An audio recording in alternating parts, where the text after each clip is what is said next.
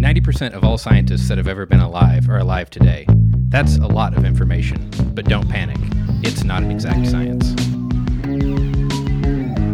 Welcome to the Embedded Geocast, the podcast for people who love making science gadgets. I'm Alicia White, here with Christopher White and John Lehman. Wait, you're not Shannon. This is true. I am also not Shannon. No. So what are we doing here? This is a little bit different form than normal for the Don't Panic Geocast or Embedded.fm. That's true, but I believe we have a guest on who kind of crosses those lines, being an EE and then doing geoscience things. I feel like maybe we should all grill him. Yeah, it's great to have guests on and have them be interviewed by three people. It makes them comfortable.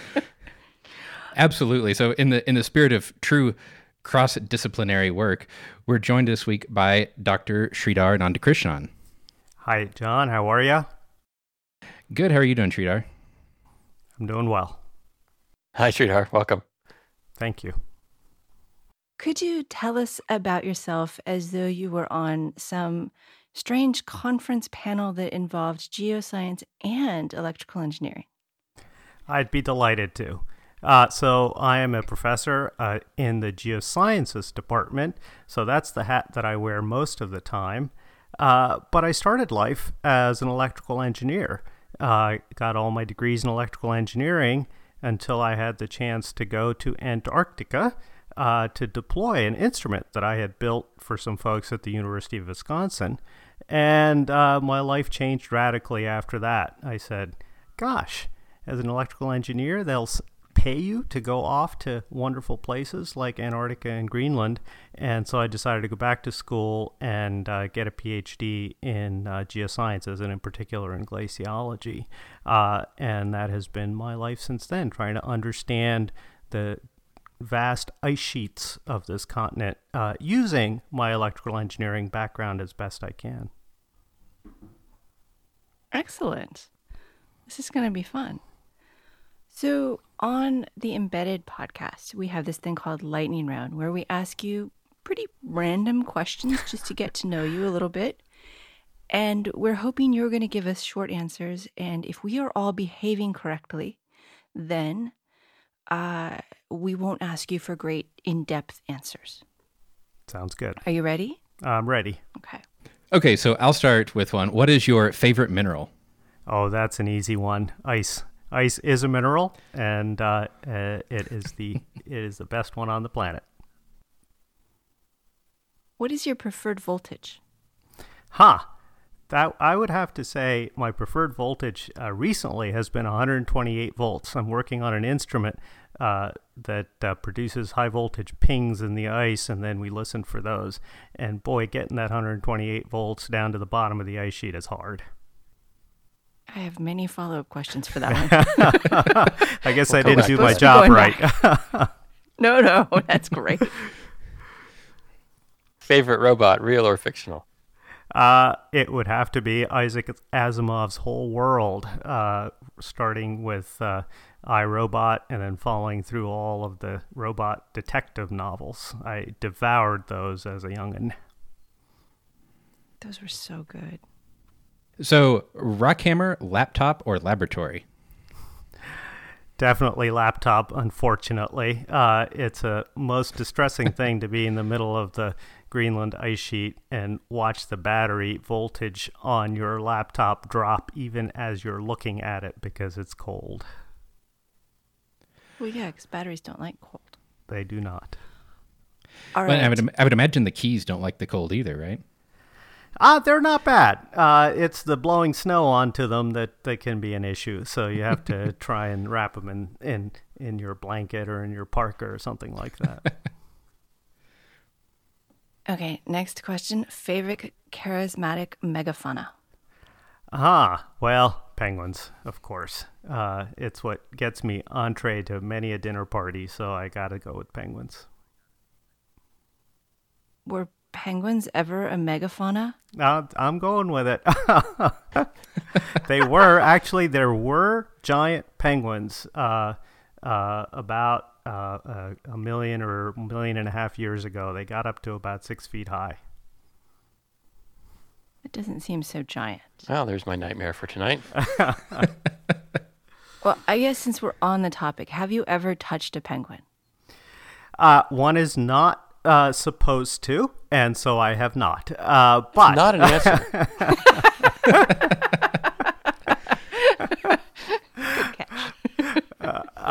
So it is against the Antarctic Treaty and the U.S. law to touch a penguin, period. Your lawyer has advised you to answer that way. All right. So, what is your favorite geophysical method? So we're going to get into that at some length down the road, but it would have to be seismic waves, measuring them, interpreting them, and figuring out what's inside the Earth from them. All right. How cold is too cold? There's a very specific answer to that. It's minus 35. I spent summer camping on the ice sheet, and minus 30 was okay. I'd crawl out of my sleeping bag okay. Minus 40, I'd say, no, I think I want to stay in here for a little while longer, until I was dragged out by my students. Is it Celsius? Yes. Well, once sorry. you get down that far, they kind of get pretty close to each other. Yeah. Well, At minus 40, they minus they 40 cross. is the magic one. Yeah. Yep. Yeah. All right. Shall we declare lightning round done, or you want to go once more, John? I think we can declare it done. Yeah. All right, because I want to hear about this 128-volt pings. Could you explain that in more detail? Sure. So this is a sonic logger. It's an instrument that I've been working on developing with a small company in Colorado called ESS. So glaciologists go out there and drill holes in the ice sheet. So they want to pull out the ice and look at the physical ice for evidence about former changes in temperature. But once they're done, they leave a hole in the ice that's about 4 inches, 5 inches wide, that goes all the way down 3.5 kilometers through the ice. And what I do is I lower an instrument down into it that has a piezoelectric transmitter and then a string of 5 piezoelectric receivers. And the time it takes for the ping from the transmitter to get to the receivers tells you a lot about the structure of the ice. Ice is, as I said earlier, a mineral, and it has a crystalline fabric to it that controls how strong the ice is. If the crystalline fabric is nicely aligned and all of the grains are all pointing the same way, ice will flow relatively easily. Whereas if all the grains are going every which way, ice is a little harder to shear. And measuring the time it takes between the transmitter and the receiver, you can turn that into a velocity within the ice, and you can turn that into a crystal orientation within the ice. And so then ice sheet modelers take that and they say, gosh, the ice in this part of the ice column will shear easily, and in this part will shear less easily. And then they can use that to infer what the future of that ice sheet might be. But the 128 volts comes in because the transmitter, it's quite an old technology. You simply hit it with a high voltage pulse, and then you let the piezoelectric crystal vibrate. And so then you have to get this high voltage down a hole, and that's quite hard because the cables we only have 2 cables to work with, and all sorts of problems, and the ice sheet doesn't have a good ground, and blah blah blah. We've been fighting with it, but I think we're getting there. But I mean, this is like 3 miles below. Your transmitter is far below you, and then you're trying to push all of this voltage down a very, very long hole. Is that right? That's right. That's right. So we have a transmitter that's down at the bottom of the hole, and then we have a string of receivers that are also within the hole, but they're distributed up along the hole, and then we have a cable that then attaches to our winch and then to our electronic instrument up at the top, and we can produce we have to produce the high voltage up at the top and then send it down this long, lossy cable. There's not a lot of room down in the hole to squeeze a lot of electronics in. So we've chosen to just produce the high voltage up at the top, and then the only thing down in the bottom is a switch that pulses the transmitter. So given that the cable is essentially a giant resistor, a very, very long and giant resistor, how much voltage does the piezo get? It's 109 volts. That's what we're aiming for down at the bottom. Wow. So It's still a lot. it's still a lot. Okay. Yep. Sorry, I'm just easily amused by such things. And this sounds a lot like, more like radar in World War II, where they were looking at thermoclimes in the ocean, because it would bounce off the difference in temperature. And so you would be able to map areas, but also you would not be able to. Like if there's a rock, that gives you less information about the ice, right?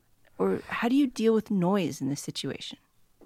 Yeah, so there's a couple of sources of noise, and one is that the hole itself isn't perfectly straight and perfectly vertical. It kind of corkscrews down through the ice, and we don't know where our transmitter really is in space. We have to assume it's vertical, but in fact it might be off 5 degrees to the right. It's not quite 5 degrees, about 2 or 3 degrees to left or right.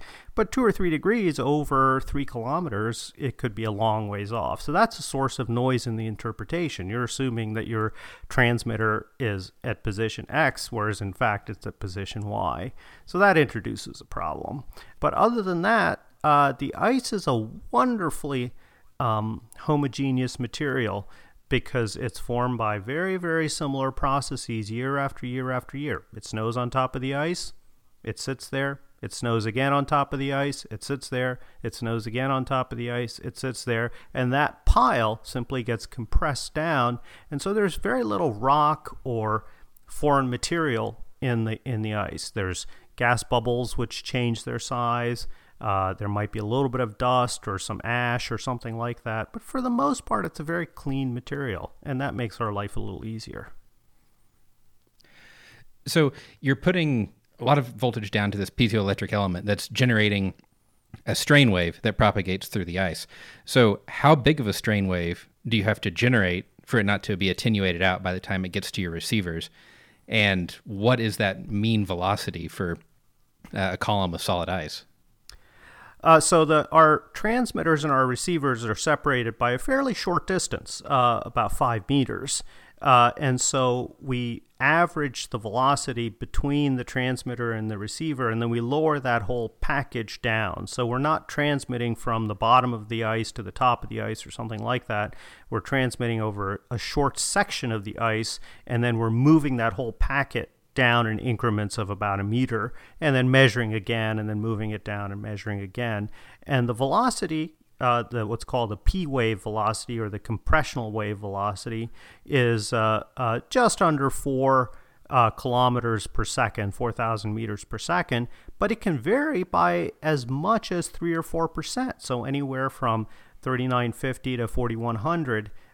Depending on how the ice crystal is lined up. And we can measure that variation of velocity by looking at how long it takes for the ping to get from the transmitter to the receiver. The distance is fixed all the time, and as this time it takes changes, that means the velocity within the ice is changing. Okay, so that's the technology and how it works, but what does it tell you? Yeah, so ice is a crystal. As I said before, it's my favorite mineral, and it forms this wonderful hexagonal crystal. And those hexagons, there's a billion of them within the ice sheet, and depending on how one is sitting next to its neighbor, it will either slide over its neighbor smoothly and easily, and the analogy everybody uses is a deck of cards. You can think of these ice crystals as the individual cards within a deck, and if they're lined up, sitting one on top of the other, they'll slide past each other easily. But if they are catty-corner to each other. So if they're sitting with the edge of one card pressing against the middle of another one, so these two ice crystals are at an angle to each other, then they won't slide past each other quite as easily. And so that is the hardness of the ice, whether it's going to deform easily or not in response to a given stress. And that has to go into the models to be able to accurately predict or project what the ice sheet might do as temperature changes and as conditions around the ice sheet change. Right, because as conditions around the ice sheet change, it's not even remotely a simple linear process, right? There's all kinds of feedbacks and dynamics that have to be taken into account, and this is an important piece of that puzzle in terms of the stability of the ice sheet as the whole, right? That's exactly right. The big picture is that the ice sheet is one part of a cycle. Water evaporates from the ocean, it falls as snow on the ice sheet, and then that snow eventually turns into ice, which then flows back to the ocean, and the cycle is complete. Well, the speed at which that ice flows back to the ocean depends very much on its temperature. It depends on things like this fabric, this crystal orientation fabric that I was talking about, the interlocking of these ice crystals. It depends on the roughness of the bed that the ice is flowing over. Is it a slippery bed? Is it a rough bed? Is it a wet bed? Is it a frozen bed? All these things change how the ice would flow back to the ocean. Now you've got this wonderful cycle going. Well, kick the cycle. Change the temperature, change sea level, change the amount of snowfall that you get. And to be able to project how the ice sheet and sea level respond to those changes, you need to be able to model the ice accurately. You need to know about the crystal orientation fabric. You need to know about what the bed is like, whether it's slippery or smooth, wet or frozen, things like that. So you have another tool that you have developed. I heard about something called a GeoPebble. What does that do? Is it a similar sort of measurement goal? It is. It's not. It actually that instrument, GeoPebble, was developed by some colleagues of mine, Sven Belen, Julio Urbina, and myself here at Penn State. And I alluded to that just briefly a moment ago. The ice flows. It deforms. The ice itself deforms, and so you need to know the crystal orientation fabric to be able to model that deformation. But it also slides. It moves over its bed, and the bed itself is fixed in place. It's rock or sediments or something like that, and the ice is sliding over the bed. Well, the speed at which the ice slides over its bed depends very, very much on what that bed is made of. Is it hard and bumpy? Is it soft and smooth and slippery? And as I said, is the ice frozen to the bed or is the ice thawed? All these things affect the speed at which the ice flows over its bed. Our knowledge about that interface, the bed that the ice sits on, is very, very limited. We can't see it. We can't just strip off the ice and peer at it. And so we have to infer the properties of that bed by geophysical methods. Geophysics is using things like sound waves or light waves or gravity waves, whatever we can, to figure out what's in the places that we can't look at inside the earth, down within the bottom of the glacier in this case. And so what we do is, and some of your listeners will enjoy this, the pyromaniacs among them, we drill a shallow hole in the top of the ice about 30 meters deep, and we put a 1-pound charge of high explosive down into it, and then we detonate it. And the sound waves from that detonation travel down through the ice, bounce off of the rock, and then come back up to the surface, where they're recorded by these GeoPebbles. GeoPebbles have 3-component seismometers in them. Seismometers are devices that are sensitive to vibration of the earth. And so when the GeoPebble vibrates because of this reflected wave, we measure that. And then we can infer something about the properties of the bed by looking at the quality of that reflection. Was it a strong reflection or a weak one, and other things about it.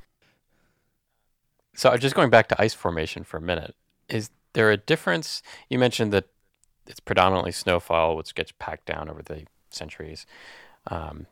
Is there a difference between ice forming in that manner to, what people traditionally think of as I put water in a cold place and a volume of water crystallizes?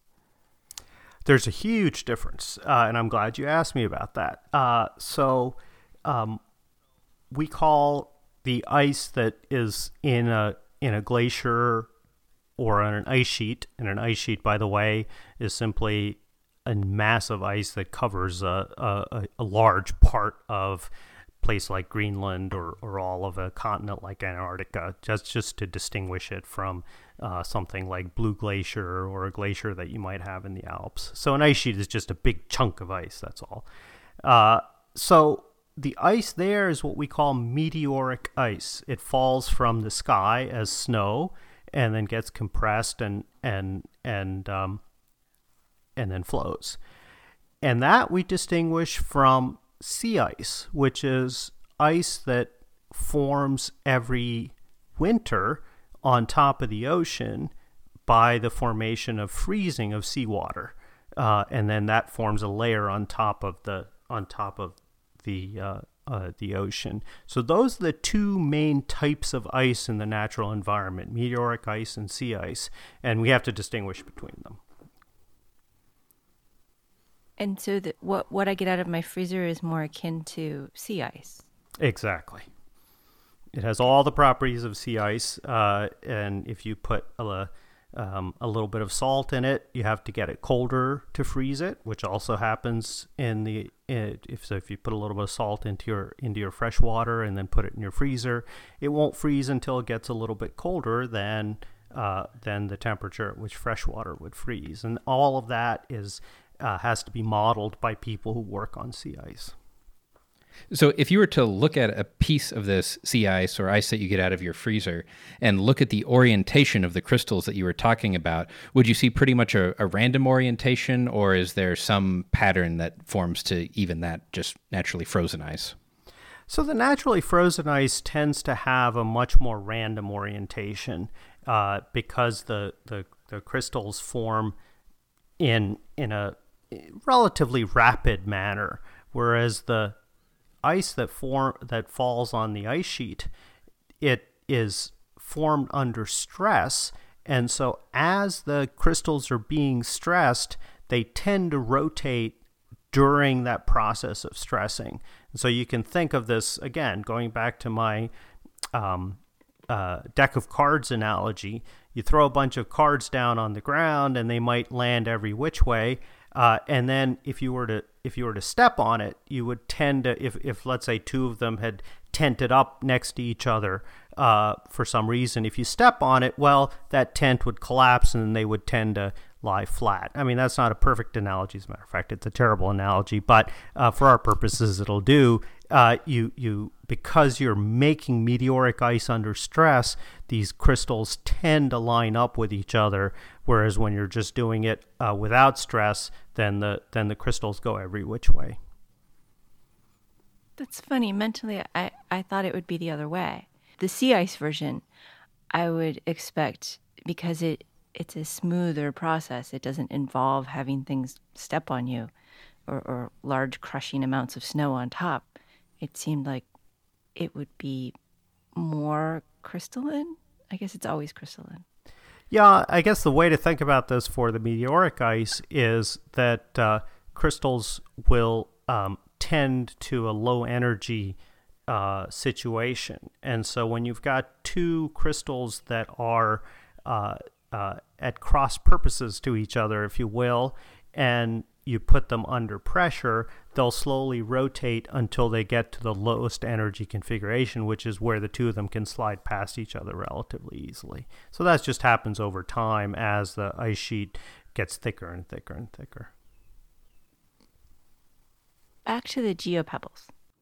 You have a seismometer and a recording system. I would say probably some sort of flash device like an SD card. And does it communicate automatically? Is it Wi-Fi? Does it store? Is it sat phone? Because, I mean, if you're on a Greenland ice sheet, it's not like you're going to be getting good cell service. Sure. We actually get terrible cell service, except for Iridium phones, if you might have heard of those. Iridium phones are these satellite phones, and because they're in polar orbits, we actually are always in sight of one of those Iridium satellites. And the same with GPS, by the way. GPS satellites converge at the poles, and so we always have very good sight of, and there's no trees on the Antarctic or buildings, and so we always see good signal. Back to the geopebbles.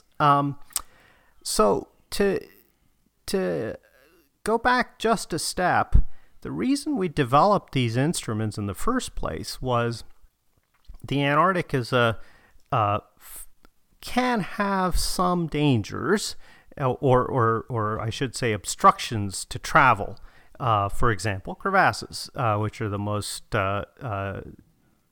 most difficult thing to work around. And so there's places that we can't go by just driving over the surface. And the instruments that we'd been using for a number of years all had cables connecting the seismometer to the recording device. Long cables, sometimes as much as 5 or 6 kilometers long, because you could keep all of the electronics in one place and then just have the sensor out there, or hundreds of sensors in this case, out along this long cable that stretched out over the ice. So that was how work is done out in industry, out in Oklahoma or Texas or in other places like that. But where we worked, we would have interruptions on the surface where we couldn't cross over these margins where there were big crevasses. And so we needed some way to put these seismometers out without having these long 5-kilometer long cables. So that was the impetus for developing these geopebbles. The name is supposed to refer to the fact that these things are small and can be deployed out of an airplane or out of a helicopter or something like that. And we've done that. So we had to put not just the sensor, the seismometer, but also the data logger and the digitizer and the data logger all into one box. Once you've done that, obviously you need power, so we had to put the battery in there as well. And then we said, gosh, how do we get the data off of these? One way to get the data off is to walk up to it, pick it up, take it home, pull the memory device out, and then download the data. But the difficulty there is that these glaciers can be a little bit unforgiving. It can be hard to go back to the same place again to pick it up because a crevasse might have formed nearby, and so you couldn't land an airplane there anymore. So then we made the decision to put a Wi-Fi on there that we could interrogate the geopebble from from up to 1 kilometer or 2 kilometers away. And we did that in Switzerland quite successfully, actually. We put a bunch of these geopebbles up on a glacier, and the mountaineer who put them out, he was actually slung from underneath the helicopter. So he was on this long line underneath the helicopter, and he had 5 of these geopebbles on his belt, and they would hover over a spot, and he would dump the thing down, and then they'd move, and they'd hover to a different spot, and they'd dump it down. And he said, I'll put them out as many as you want, but I ain't going back to get them out. So he didn't want to so he just threw them down onto the surface from a little ways off. And then we had on the other side of the valley, we had a Wi-Fi antenna that was pointed at these, and then we could interrogate them and get the data off. And then we just did this until the glacier swallowed up the devices and they disappeared forever. So having put out a more normal traditional seismic instrument like a broadband seismometer, that's a much different process. You're digging this hole that's a couple feet deep, and you're tamping sand, and you're getting the instrument precisely level, and then you align it with north very carefully so you know the direction of all 3 components of the seismometer. And that's much different than tossing the thing down from hanging underneath a helicopter. So how do you handle all of the uncertainty and the orientation of the instrument, and the fact that it could be even changing orientation throughout time as ice moves to get back to the normal, either northwest up or radial transverse up components of a seismometer? Sure, that's an excellent question. So a seismic wave originates someplace, and then it travels through the we set off this explosive, and it travels through the ice, and then it comes up. And so we need to know where our sensor is. That's the very first thing we need to know. Where did you put this thing down? And so we use GPS. So we immediately knew we needed GPS to locate our instrument. And we needed to be able to locate the instrument to within sort of a few centimeters or maybe tens of centimeters at worst, because these instruments are only 5 or 10 meters apart. And so knowing its position to within 3 or 4 meters wasn't good enough. We needed to know it much more accurately than that. And so we use GPS, unlike what you might have in your handheld within your car or within your iPhone. Most of those will give you your position to within about 2 or 3 or 4 meters, and we had to use a special chip that gives out the raw data from the GPS chip, so we don't actually get a bad position from that. We get the raw data, and then we process the data afterwards to get the accurate position, so that's down to about 10 or 15 centimeters. So that's the first thing that we had to do that was a consequence of moving away from a cabled system. On a cable, each cable is precisely, let's say, 5 meters away. Each geophone is precisely 5 meters away from the next geophone and a seismometer, and so its positioning is very easy. In our case, because we've cut the cable, now we need to know what our position is. So that was the first problem we had to overcome.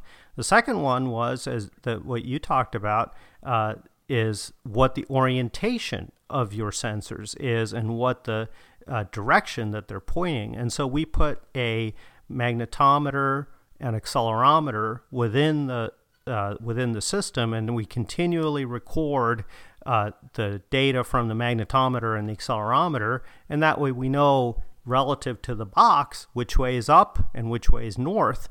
And because these 3 geophones we have 3 geophones in there, and they're oriented orthogonal to each other, we can take the data and rotate them to north and up after the fact, once we've taken the data from the magnetometer and accelerometer to tell us which way is in fact up.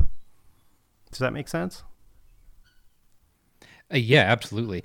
It sounds like there's quite a bit of post-processing that has to go on to the data when it comes back from these, though, and that's a lot of data because you're probably recording, especially for active surveys, relatively fast, right?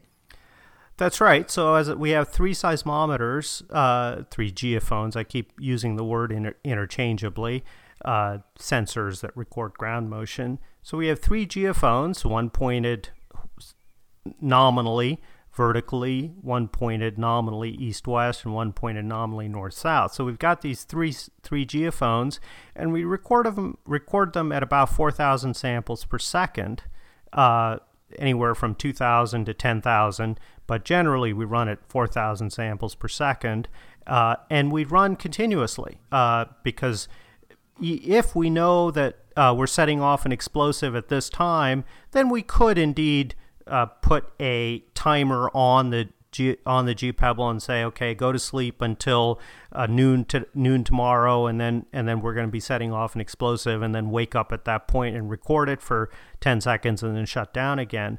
But we're actually setting off explosives all through the day at different locations, and so we just leave the GPebble on and recording all the time, and that has the advantage that it will also record natural seismicity, just small events, creaks and groans, if you will, from within the ice sheet, small earthquakes, small crevasses opening, any natural noise that is generated by the ice sheet, we record that as well. So that's just an extra bonus.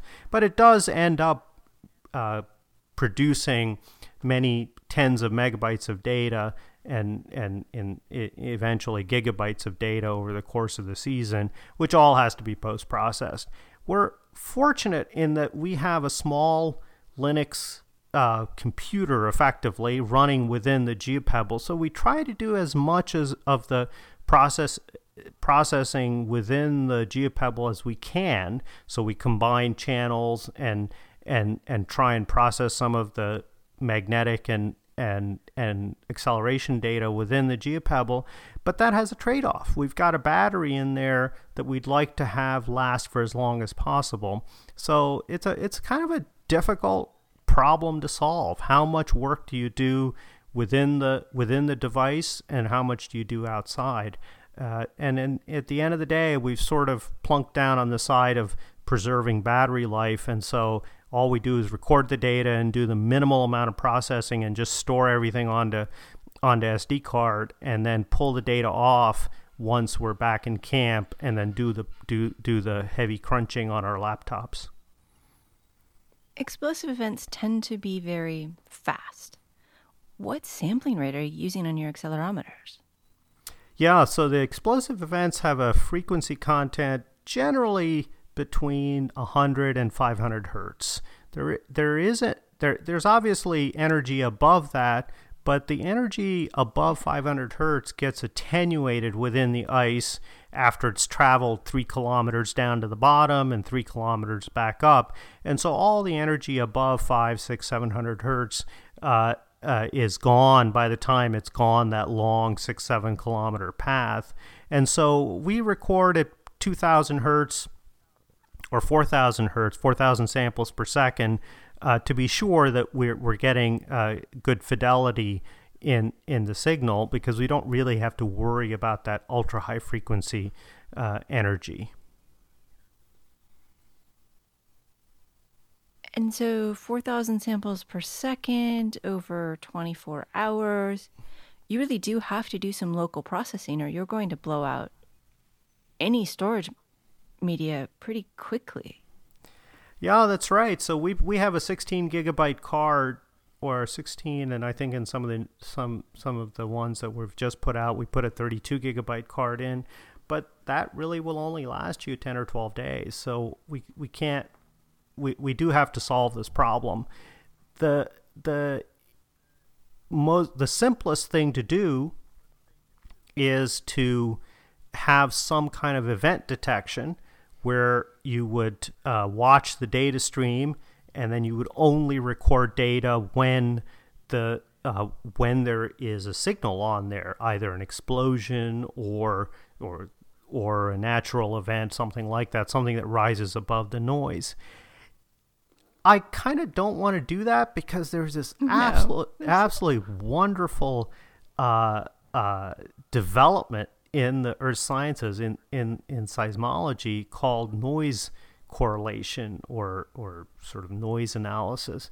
These folks have taken just the background noise from seismometers, and they take one in Northern California and one in Southern California, and you just look at the noise, and it turns out that there is coherent signal in there if you sit and listen to the noise long enough. So there might be a storm off the coast of, Washington State, and it will generate what appears to be incoherent noise, which travels down through Northern California into Southern California.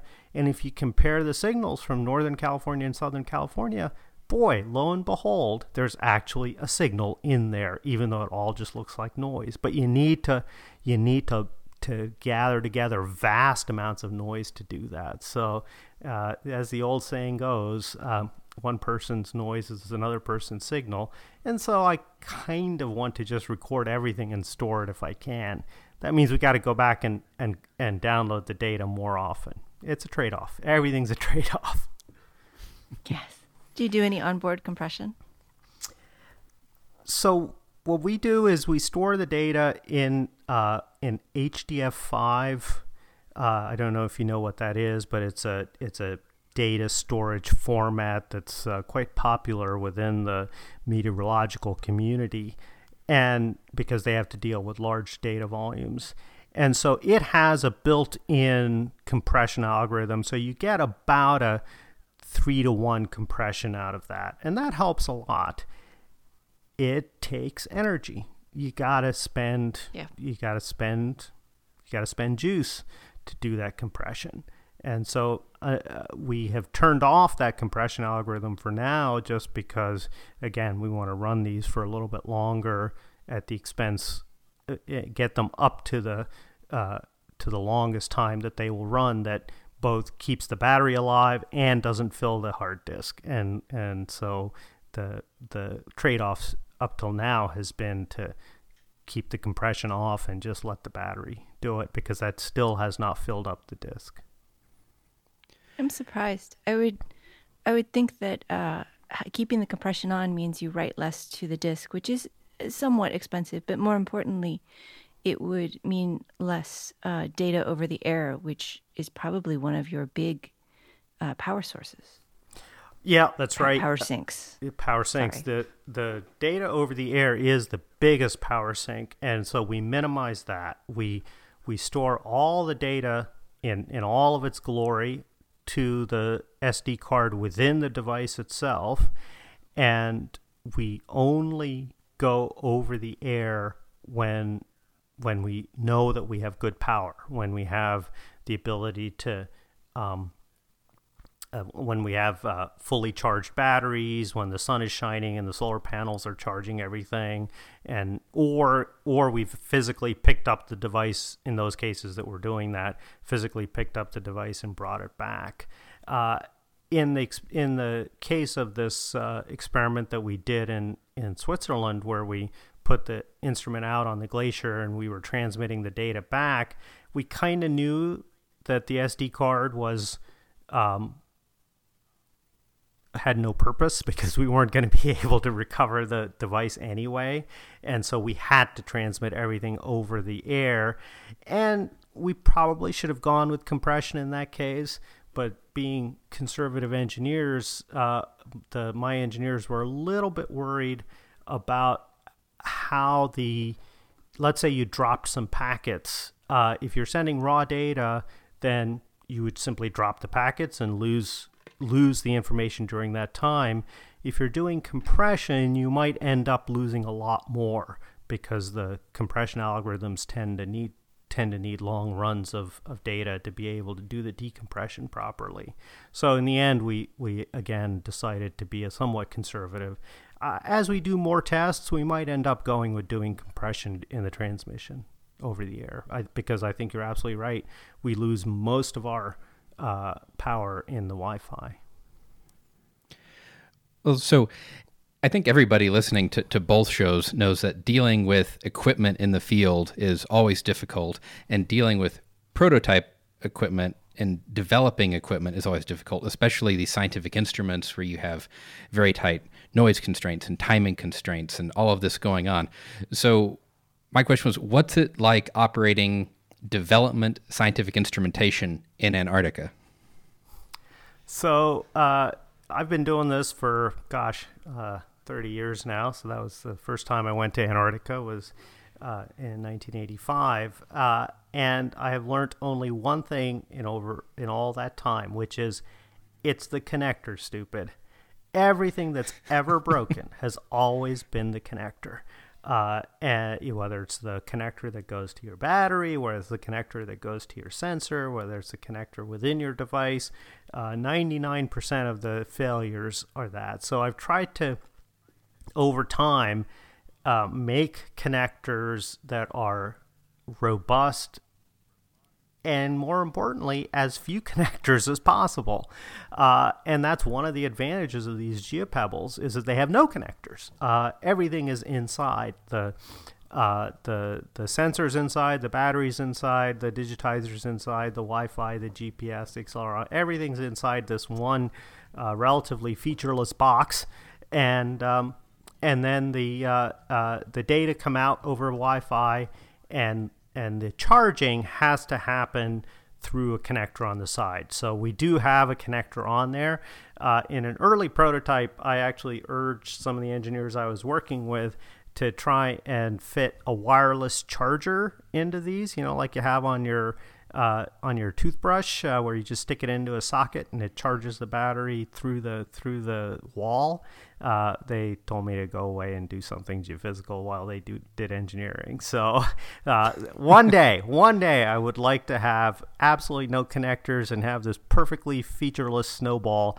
I'll paint it black so that it doesn't disappear on the surface of the ice sheet, and just we'll be able to toss it out there and it'll charge through the walls. This is my dream. That's fair. Inductive charging is awesome, but it does require space. It does. So why, I mean, okay, so ice slips, ice slides, deck of cards. I got all that. And I understand why it's important how fast it goes along a stream bed. So how it interfaces with the bottom of the ice and into the earth. But what's the overall reason for this? Why is this? Why are you studying this? I mean, it's ice. Who cares? Yeah, so that's an excellent question. It's one that that I like to work with my local folks here, because they pay taxes and I use some of their tax money to take me off to Antarctica. And although it is a wonderful vacation for me, it has a serious purpose. And here's that purpose. I think I alluded earlier to this cycle. Water evaporates from the ocean. It falls as snow on top of the ice sheet, and then eventually turns into ice, and then it flows as a solid material back to the ocean where it melts. And we call that the hydrologic cycle. And if that cycle is perfectly in balance year in, year out, then what happens is you evaporate the same amount of ice or same amount of water from the oceans every year, and you dump that water on the ice sheets, and the ice sheet returns exactly that same amount of water back to the ocean every year. We call that ice sheet in balance. And a consequence of being in balance is the ice sheet doesn't grow, the ice sheet doesn't shrink. It's the same size year in, year out, because there's as much snow falling on it as there is snow leaving it every year. Well, the same thing is true of the ocean. If the ice sheet is in balance, then the ocean is in balance. And so if the ice sheet is in balance, then the ice sheet doesn't grow or shrink, but the ocean doesn't rise or fall either. It stays at the same level. If the ice sheet's not in balance, if the ice sheet is shrinking, in other words, if the ice sheet is dumping more ice into the ocean every year than it's receiving, that excess is in the oceans, and then the oceans rise. And this isn't just oceans rising around Antarctica or around Greenland. Because the oceans of the world are all connected, this means that the oceans rise around New Orleans and Florida and the Chesapeake Bay and Bangladesh and the islands of the Pacific. Every place around the world will see sea level rising if the ice sheets shrink. And the reasons ice sheets shrink is very simple. They get warm and they lose more mass into the ocean. They lose more ice into the ocean. As we all know, ice doesn't like warm temperatures. And this is something we all should be thinking about and understanding. So thank you for that. I want to switch topics to something a little cheerier, I hope. When John was in grad school, because he was one of your grad students, if I understand correctly. An excellent grad student. And he decided, you know what? I want to do a podcast about geoscience. What was your response to that? Were you like, yes? Or do you just like, okay, that means he's never finishing school?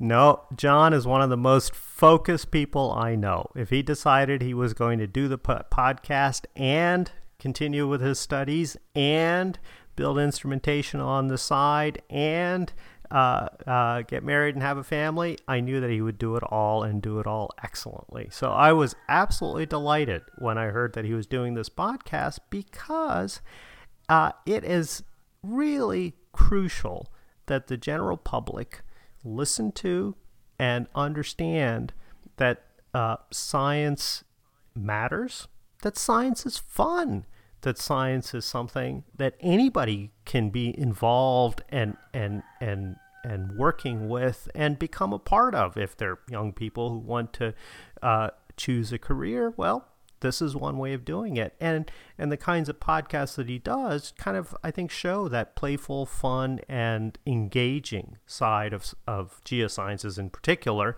But there are obviously podcasts for all types of science. And so I was absolutely delighted. And I knew that there was no worry about John not finishing, that even though he would indeed be a rock star of the podcasting world, it still would not pull him away from his true vocation. Sorry. Rock star. Sorry, rock star. Sorry. So, Sridhar, you also wrote a book as well that involved more of the embedded side of your work, right? That's right. So we have inside these GeoPebbles, we've got a board that was developed by one of my colleagues here that has a small microprocessor on it called a propeller. It's an extraordinary little device that is well used and known and loved in the hobby community, but I think is also starting to be used in commercial projects out there. And it has 8 parallel microprocessors and running in parallel, and they call them cogs. And then there's a central supervisor that kind of partitions the jobs within the cogs. And it's a really wonderful little device, and so that's the sort of embedded part of the device. That's what speaks directly to the various chips, the digitizer and the magnetometer and so on.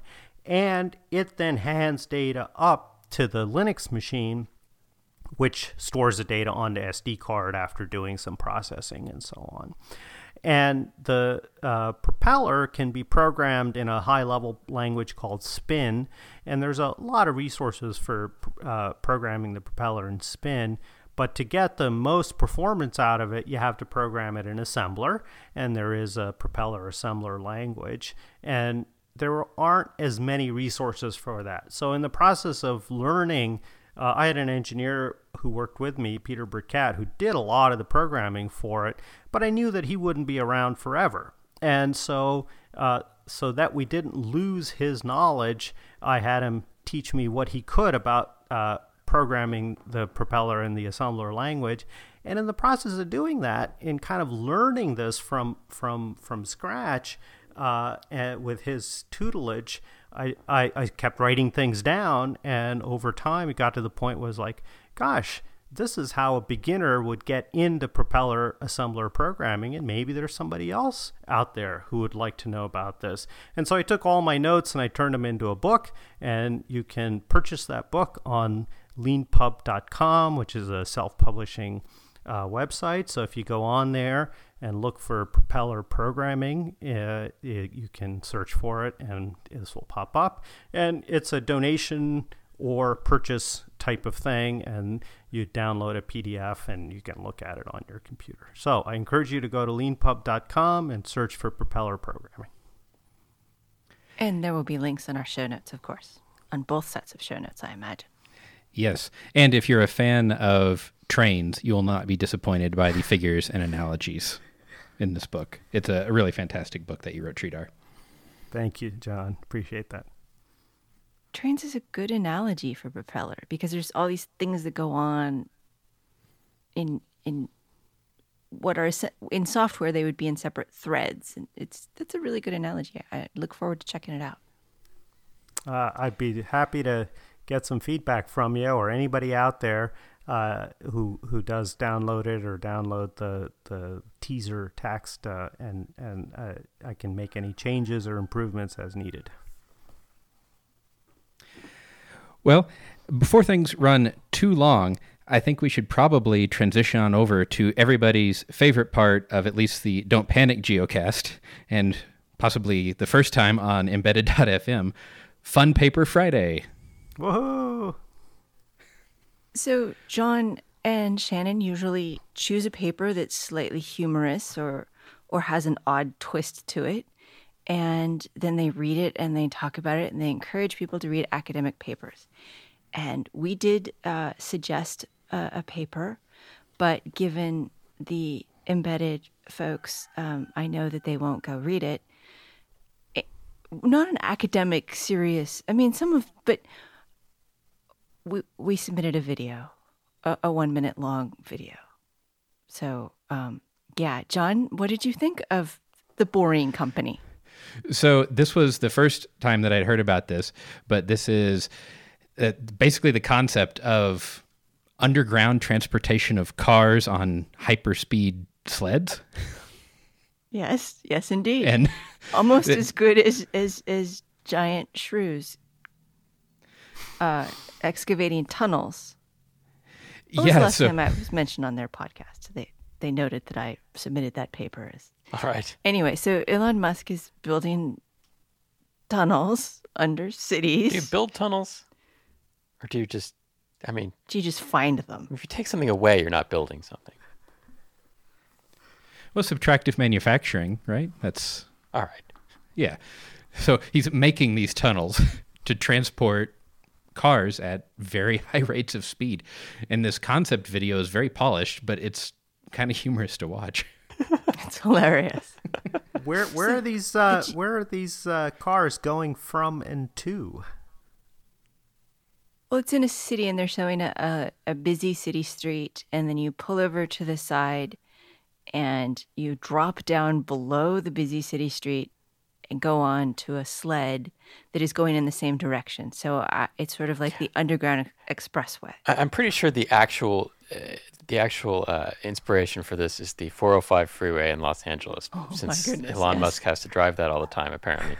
So I think he wants to go around where all the freeways are in Los Angeles. I think Los Angeles is actually the target. And they have toll roads that make it go faster, that skip over some of the traffic. Yeah, you've driven down there.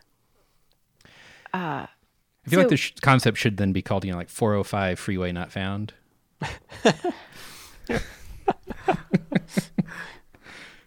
My question for the geoscientists here is this doable? I mean, this just looks... He already dug a tunnel.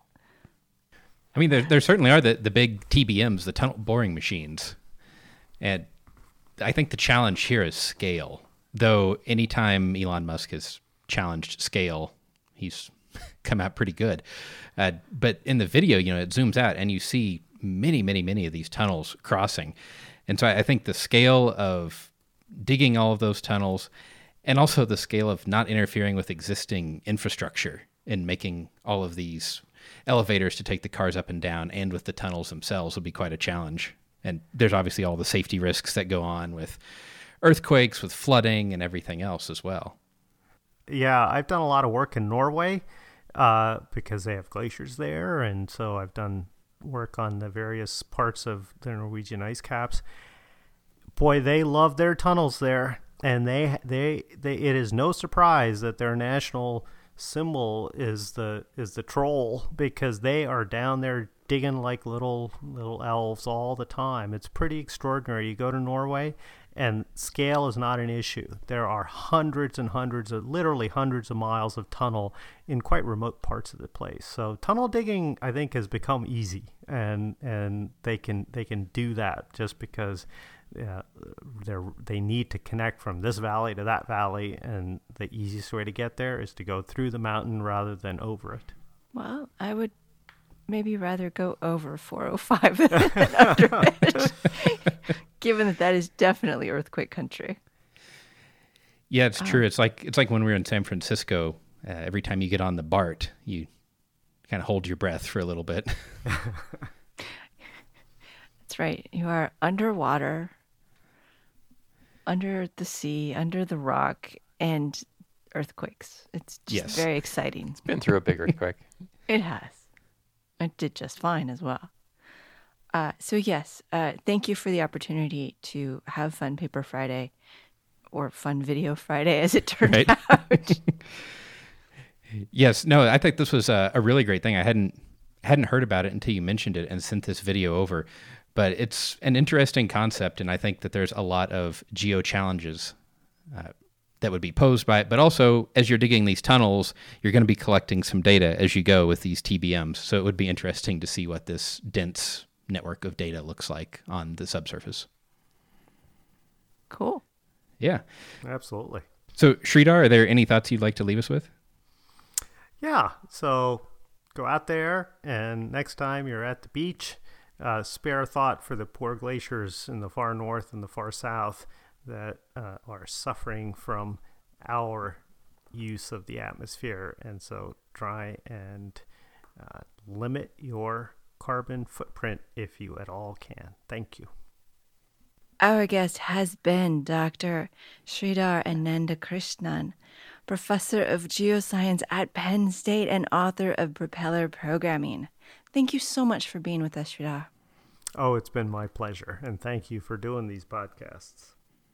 Thank you also to Christopher for producing and co-hosting. Thank you to Digilent for their 15% off coupon, Embedded FM, good only for the month of June. And of course, thank you for listening. Also, some of you requested that we have the cat on occasionally for just a meow now and then. I think the rooster was a good improvement. Oh, absolutely. And for the listeners of the Geocast, if you would like any, we've got show stickers. If you'd like show stickers or have some feedback on the episode, we would love to hear from you. You can get a hold of us, show@don'tpanicgeocast.com. We're on Twitter @don'tpanicgeo. And we have a great community of programmers, scientists, and just generally interesting folks, including Sridhar, on the Software Underground Slack community, which you can find at swung.rocks. And remember, until next week, don't panic. It's not an exact science.